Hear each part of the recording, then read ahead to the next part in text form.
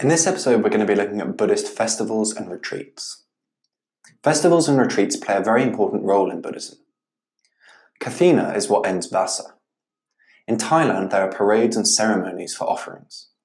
The offerings can take place up to 1 month at the end of the Vasa period. The monks offered new saffron robes, and people often give the monks basic items and food. Villagers sometimes collect donations, which are then hung on the money tree, which is typically then paraded to the temple.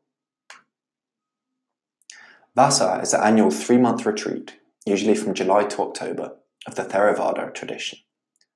Monks stay in monasteries or the grounds of a temple. Giving up meat or smoking is another way of observing Vasa. Wesak Day is a celebration of the birth, enlightenment, and death of Gautama Buddha in a variety of ways. Believers arrive at their temple before sunrise in order to raise the Buddhist flag and sing hymns to the 3 refuges.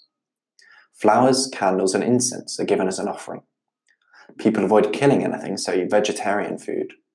And some concentrate on the Noble Eightfold Path by staying in the temple all day and wearing white clothes. Monks recite verses by the Buddha for peace and happiness for all. So to recap some of that, Vasa is a retreat celebrated in the Theravada tradition. Giving up smoking and what else is another way of observing this? That's meat. How long is the Vasa retreat? It's 3 months. There are many other festivals in the Buddhist tradition. Uposatha days are days of observance in Theravada Buddhism. Buddha said that these days were to cleanse the defiled mind. Effort is made to keep the 5 precepts. People attend the temple to make offerings, meditate, and listen to talks given on the Dhamma. Uposatha happens typically once a week in Theravada countries, aligned with the quarters of the moon. Lama Tsongkhapa Day in Tibet celebrates the anniversary of Lama Tsongkhapa's Parinibbana. It happens on the 25th day of the 10th month in the Tibetan calendar. Offerings are made typically of lights, flowers, incense, food, and water. Hanamatsuri is a Japanese festival which celebrates the birth of Buddha.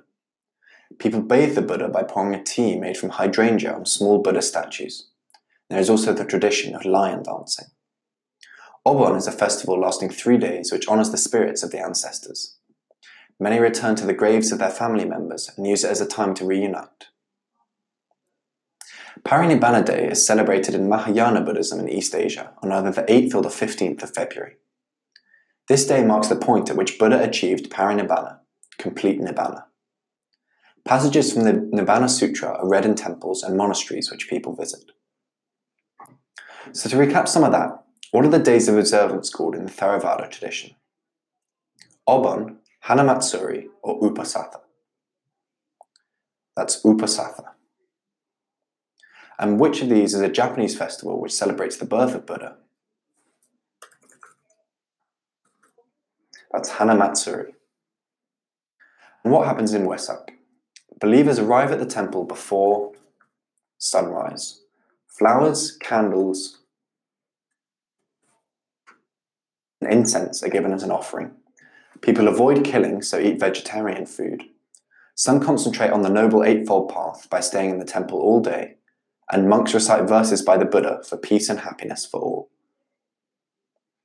Kathina marks the end of Vasa. And in Thailand, there are parades and ceremonies for offerings. This happens once a month. Let's try and find the wrong word here. Hanamatsuri is a 3-day festival honouring the spirits of ancestors. Many return to the graves of their family members. That's not actually Hanamatsuri, that is Obon. And that's all you need to know about festivals in Buddhism. If you found this episode useful and want to learn 2 times faster for free, head over to senecalearning.com or click the link in the bio to revise all your exam subjects for free.